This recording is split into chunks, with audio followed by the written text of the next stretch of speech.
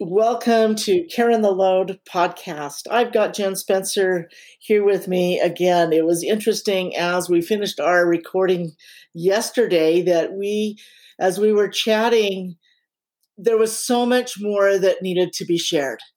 And we said, it's better to just record part 2 now versus waiting, a month or 2 down the road, because there's so much heartache in the world today, and so many things that Jen was sharing with me that I really truly believe can be a benefit and a blessing to those of you, our friends, who are listening to this today. So Jen, thank you for being here again today. Thank you for inviting me and for letting me share this. I found out more about your story yesterday, which was so powerful. And for those of you that you might just be listening to this as the first podcast, let me give you a little recap of yesterday's podcast that you can go back and listen to. But Jen was homeless for a period of time. She was a dealer. She had a very expensive addiction to meth and other things. She found love for her brother, love for God, love for so many things. It was the love that motivated her to be able to take some steps in her life that now has allowed her to start a foundation called the Turtle Shelter Project, which is something that they use technology to create clothing that helps homeless individuals to survive those deadly winters. So Jen, if you wouldn't mind, just picking it up a little bit, we talked so much about so many things yesterday, but there was one thing that happened that we didn't really dive into at the time, but we wanted to go back and discuss, and that was what happened to you after your brother died. After my brother died, I remember being shocked. For some reason, I had it in my head that I guess I wasn't surprised that he had died, but I had always kind of assumed that it would have been a drug overdose because of all the overdoses that he had had throughout his addiction. I was floored, and it rocked me to my core to find out that he had shot himself. And I struggled a lot with that. I've been sober for 5 years. I already had lost one sibling since getting clean. My sister died in 9 months after I got clean. It was like a few days after I had graduated from rehab, and her death was a heroin overdose. And oh man, I am so sorry, Jen. Thank you. It was, her death was very, very, very painful. However, I'm not sure how to explain it, but I felt like I felt peace about her death from day one, almost as if to know that this was the Lord's plan for her. Have any other way to explain why I felt at peace, but I felt like a comfort from God that this was something He did. He took her. Anyway, when John died, it was very different because of the intention behind it. This was his choice and his intention. And I remember throughout my recovery, I touched on it a bit yesterday about how, when I got clean, it was so that I could be an example for John and for my sister Jonna. I That was what motivated me to stay clean during those times that it was really, really hard. The times that I had weak moments where I wanted to relapse, I wanted to reach back out to old friends, and I remember that every time I got to the point where I felt like I wanted to get high to deal with the pain I was feeling, I would remember them and the reason that I was doing what I was doing. I would like to kind of give an example, if that's okay with you. It is. Before you started to that example, one of my thoughts here, when you talk about the difference of your sister versus your brother, I think sometimes when you thought it was God's will, it was the Lord's will. And I think, He loves us. So much of our conversation yesterday was on love. Yeah. And I truly believe deep in my heart that it was for you to feel that love, that she could get help in a way that she couldn't hear. That pain, that suffering that led her to the drugs, that, maybe now there's a way that she could have some healing. And then I also understand the difference because of that intention. So, yeah, go ahead. But I just thought, wow, that's very striking in the difference between the two. Yes, and I remember when I very, very, very first got into recovery. They used to, at the recovery meetings I would go to, there would be a moment of silence at the beginning of each meeting, and the moment of silence was for the addict who was still suffering. And they would say a prayer that they can find their way into this room, into these rooms. And I remember feeling a distinct impression that was not what I was supposed to pray for. Not that I don't want people to find their way into recovery, but the distinct impression, I felt like I had a very clear relationship with Heavenly Father that would that I don't know, it kind of just changed the way that I would pray for things, and I would get insight that what I felt was important was to not pray that they would find their way into the room, but because I had an understanding that recovery isn't necessarily for everyone.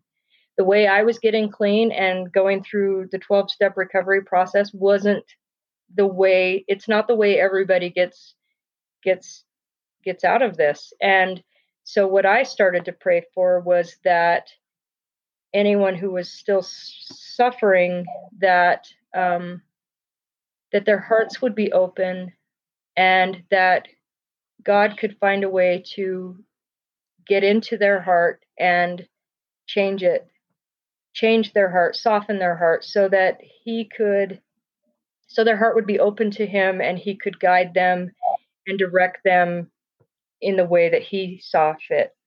We were talking about yesterday is He knows what's best. Mm-hmm.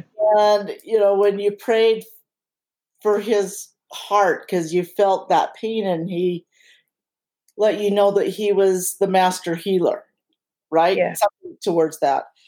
And I think for me, as well as, for you, from what you've shared, and really for all of us, that healing comes from Him. And we can do our best, and we can go through all those processes, But the real lasting healing is through him healing our heart. Yeah.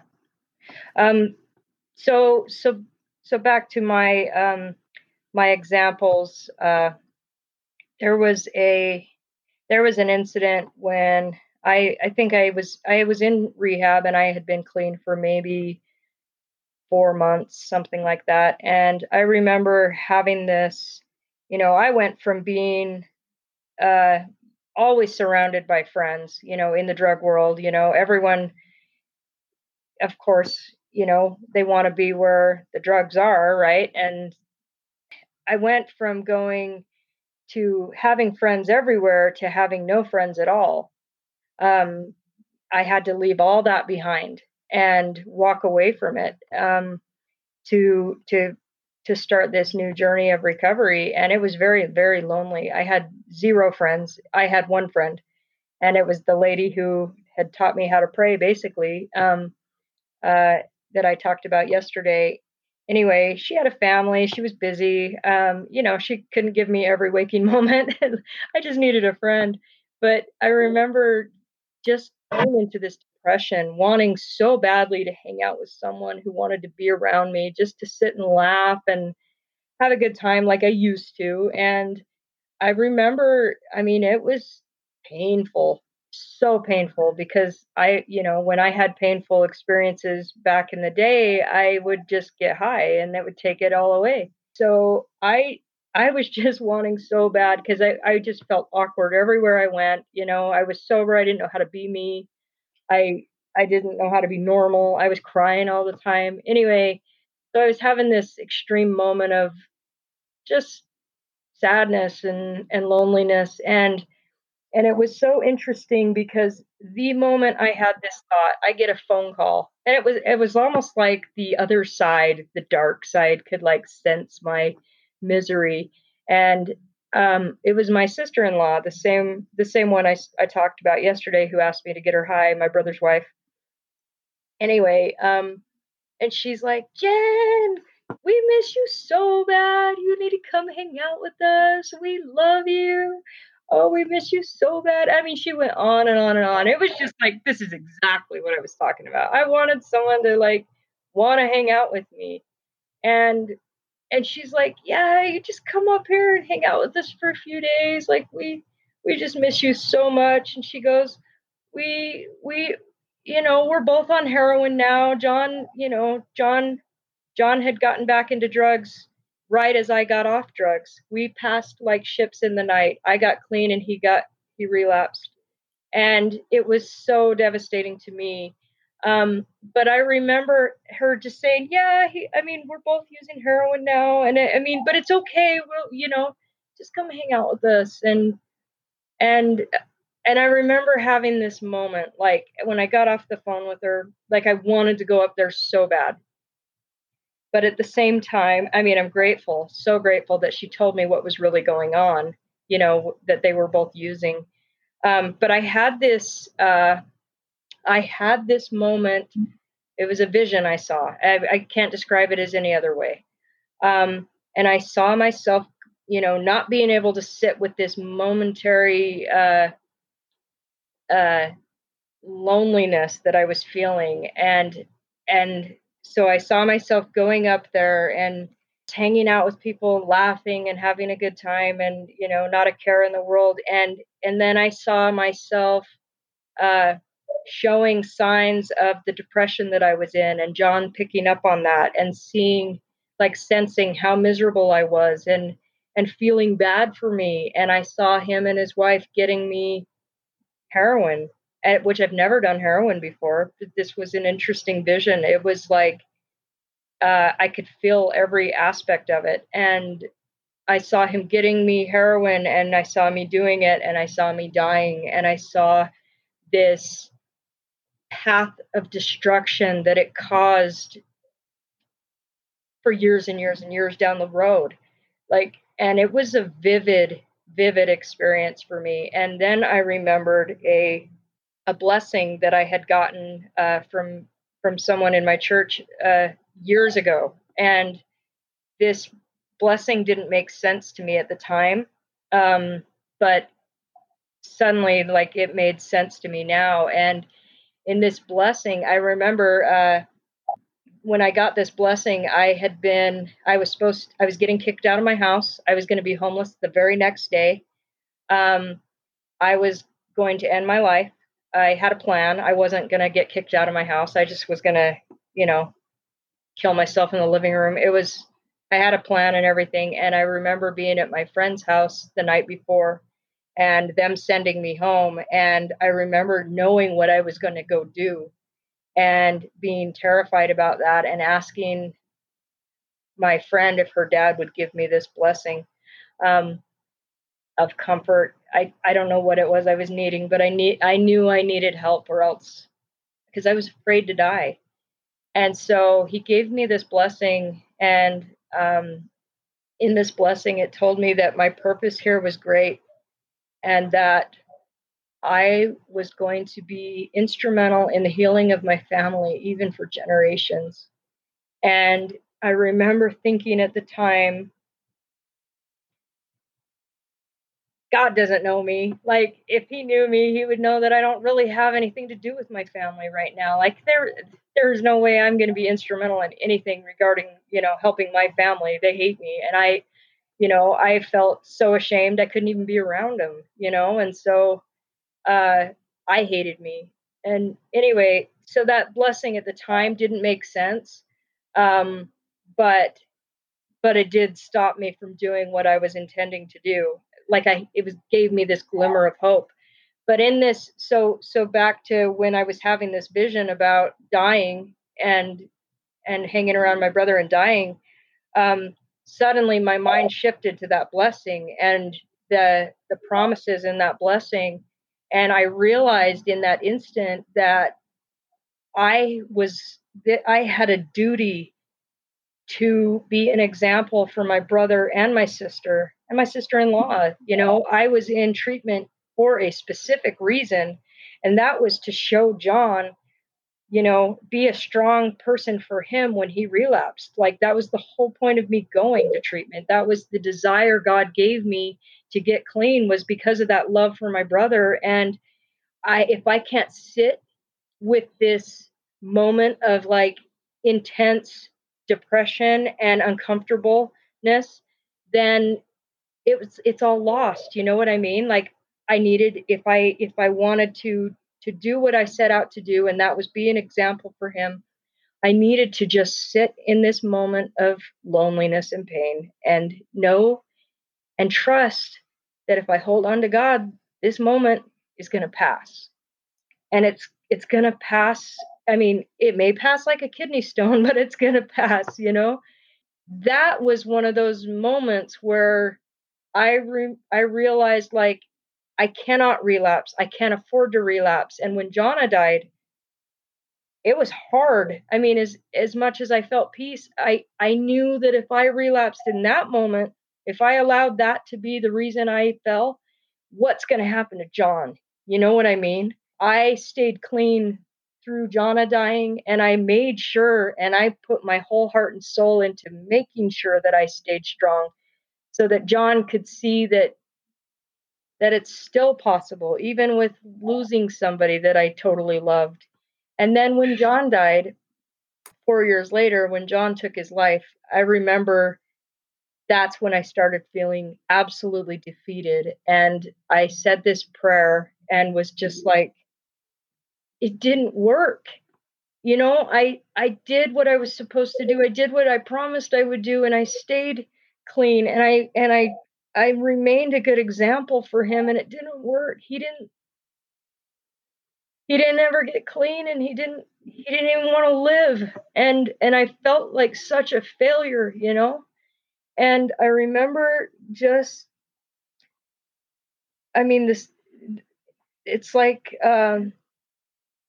I really got a stern talking to by God, because it was like, Jen, just because he chose not to stay on this earth, and just because he chose not to stay clean, doesn't mean you failed.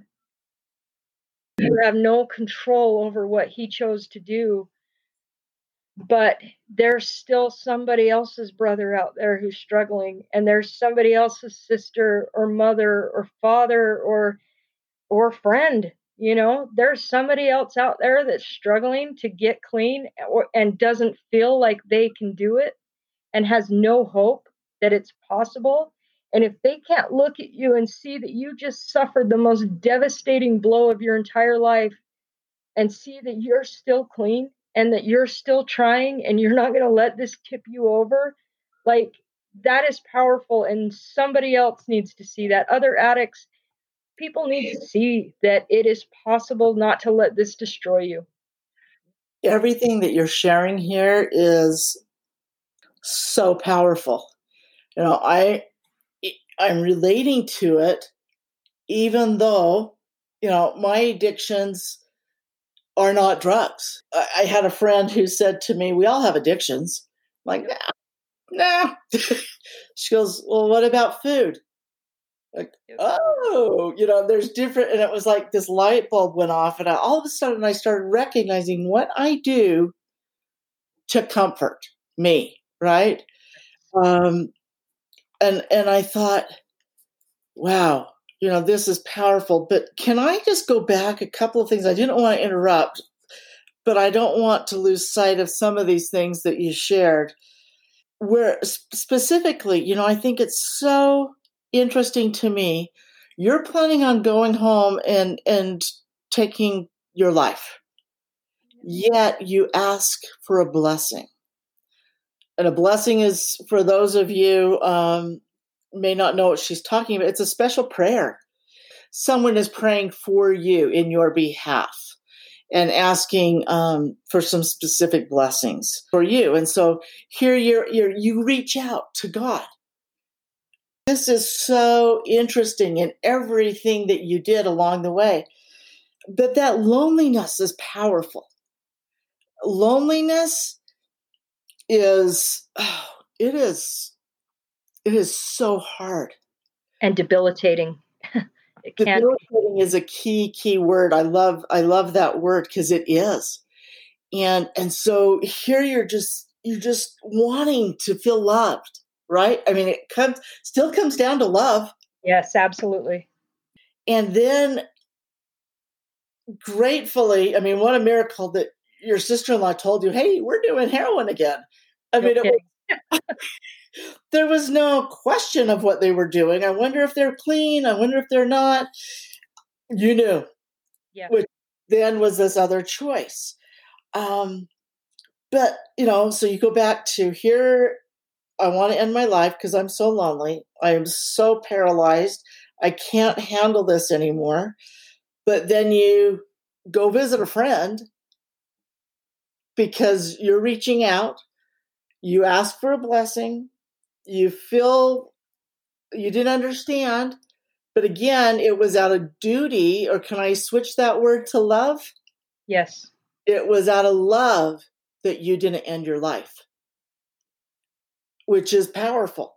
So then you go on to, here's all these other things and this desire to be clean. And when you pointed out how you didn't think it worked. Your being clean didn't work, is what you thought, right? Because in your mind, your being clean would work. If it worked, it meant A, B, and C equals D. It meant getting what my vision of it was supposed to be. We don't always know what's best. I am not here to judge anyone who takes their life, because I don't know what's going on inside. All I know is they are hurting. Yes. They are in so much pain. But it was a choice your brother made. Yeah. I do believe in generational healing.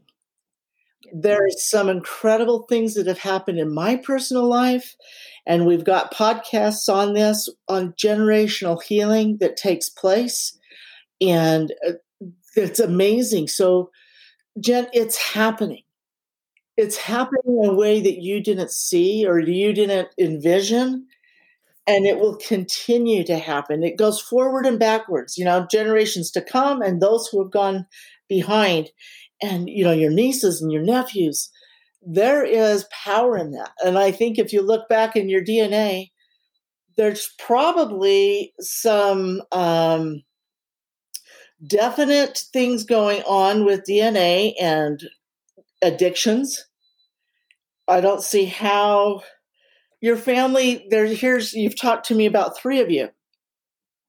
Actually, you just touched on something that I feel like might be important to share is when my brother died, I got a call from my different brothers. I have 7 brothers. So his wife called me and asked me if I would talk to my niece, who just so happened to be struggling with drug addiction. And it was like, okay, now she needs the example. So I do have, some nieces and nephews that are kind of going down this same line that I can see that this could benefit them now. And so here you have, it's another generation, right? You thought it was your brother, but here you're going down a line. And what greater thing and gift of love can you offer them? I am pretty darn positive there's a genetic trait you all have of that addiction. Yeah. And I kind of still joke about it, but I think if I would have taken a drink of alcohol or some drugs, I would have been addicted first time. As I've learned more about me and the process of numbing because of the pain and different things, I can see that I would have gone that route. And as I've looked and learned more about some of my family line, I've seen that there are alcoholism and other different things, and I haven't had to look very hard to find that. So I do think that's a part of this. And so, Jen, the vision is very much broader than what you thought it was when you went into recovery. Absolutely. So powerful. Well, it is interesting because sometimes you don't realize the influence that you can have on another person until you're actually becoming an influence on another person. Does that make sense? Because I've always been a horrible influence, I think, on. We can be an influence for good, and we can be an influence for bad, right? Sure. I've demonstrated the bad influence for so many years that it's almost like that's how I look at myself now. And but it is changing, it's changing drastically. You have changed drastically, and your influence changed drastically. Yeah. They're night and day, and the good that you're doing in the world is just incredible. I'm a people watcher, and I have always watched people, and I thought, wow, people that I have looked up to, or things that I've watched how they've raised their children, for example, and I thought, wow, I really like how they've done that, and their kids are pretty amazing, and so maybe if I incorporated that in how I parent, or I really like this over here, how could I incorporate that in my life? I would do that. And so, I look at Karen Load, and Karen's, they're those trail markers. If you've seen them on a hike out, on the trails or in a journey, anciently, they go back to tell people you're on the right path. Yes. And I look at that, and symbolically, I've looked to people to find out if I was on the right path. You look to people. They're looking to you now, right? And following that example. And you can say, oh, I want to go, either way, but they could find if they were on the right path by that trail marker that you left. True. And so it's so powerful in everything that we're doing.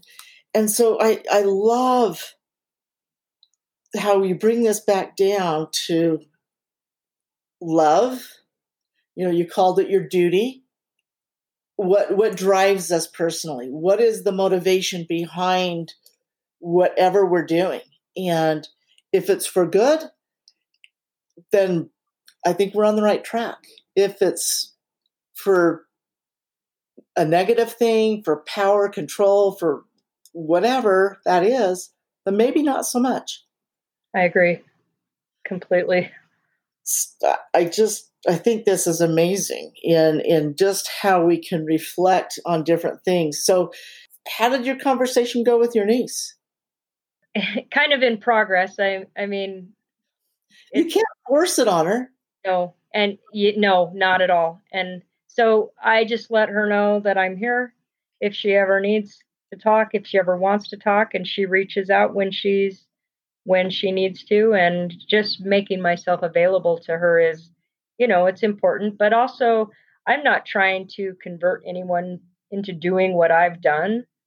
I just want to lead by example, I guess. And I stressed the point that if I can get clean and live a life like I am today, and then anybody can, because I was that hopeless case. I was never going to quit until I died, and that was my position for so long. So for me to be clean and sober today, and even for me to be happy, like, it's proof that God is a God of miracles. That's all I can say. And if I can do it, anybody can do it, because I didn't want to do it. It goes back to that prayer of your desire, change your desire. And I think for all of us, that's a great place to start in what is our desire, and who do we want to, where do we want to go, and how do we want to feel, and to be able to sit with the pain, the loneliness. That in and of itself is it is debilitating. One of the things for me that I have learned a lesson with COVID, and there have been really, as hard as it's been, there are so many positives and so many miracles along the way if we want to look at it.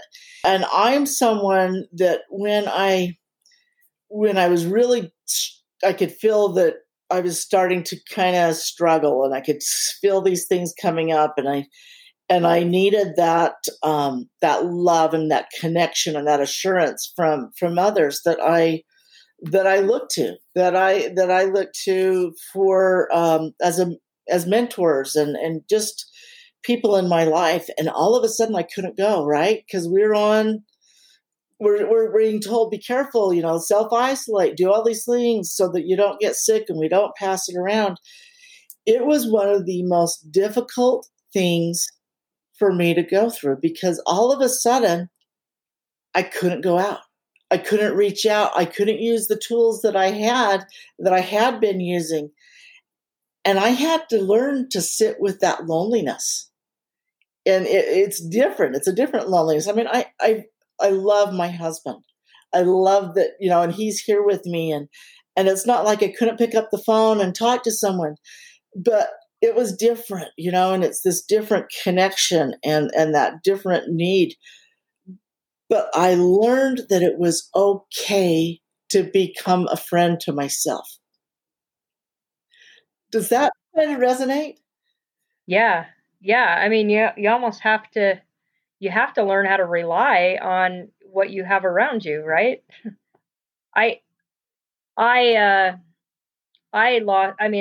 kind of had a similar situation where, I was doing recovery meetings each week, and suddenly those were like off the table. And it took a while before people realized, oh, we could do Zoom meetings, you know what I mean? Or virtual meetings. But those first few weeks leading up to that were hard, and Zoom meetings just aren't the same. They're not the same, but I'm so grateful that technology has allowed us to do things. I mean, you and I are not in the same room. Mm-hmm. Here we are using technology so that we can record this.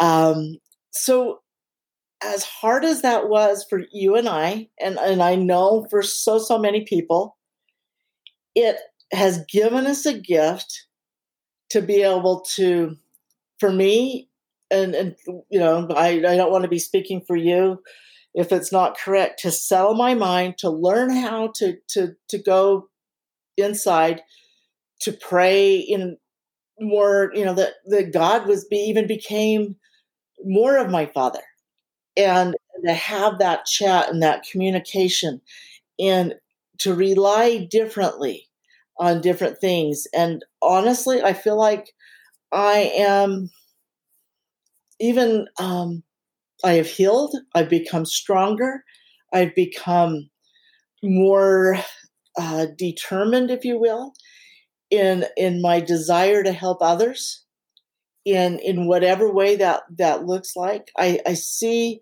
and my desire to be an influence for good, and to be able to help others to not feel alone.